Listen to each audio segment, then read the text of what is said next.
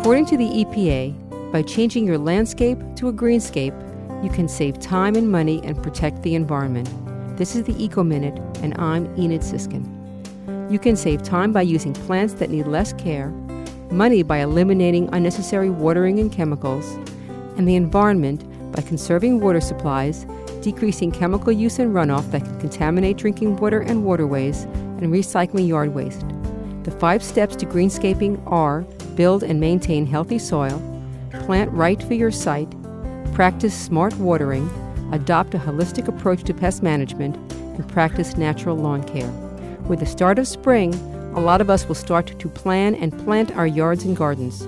We'll give you hints and facts to make it a success and be green in every sense of the word. For more information, go to wuwf.org and look for the Eco Minute under the program's drop-down menu.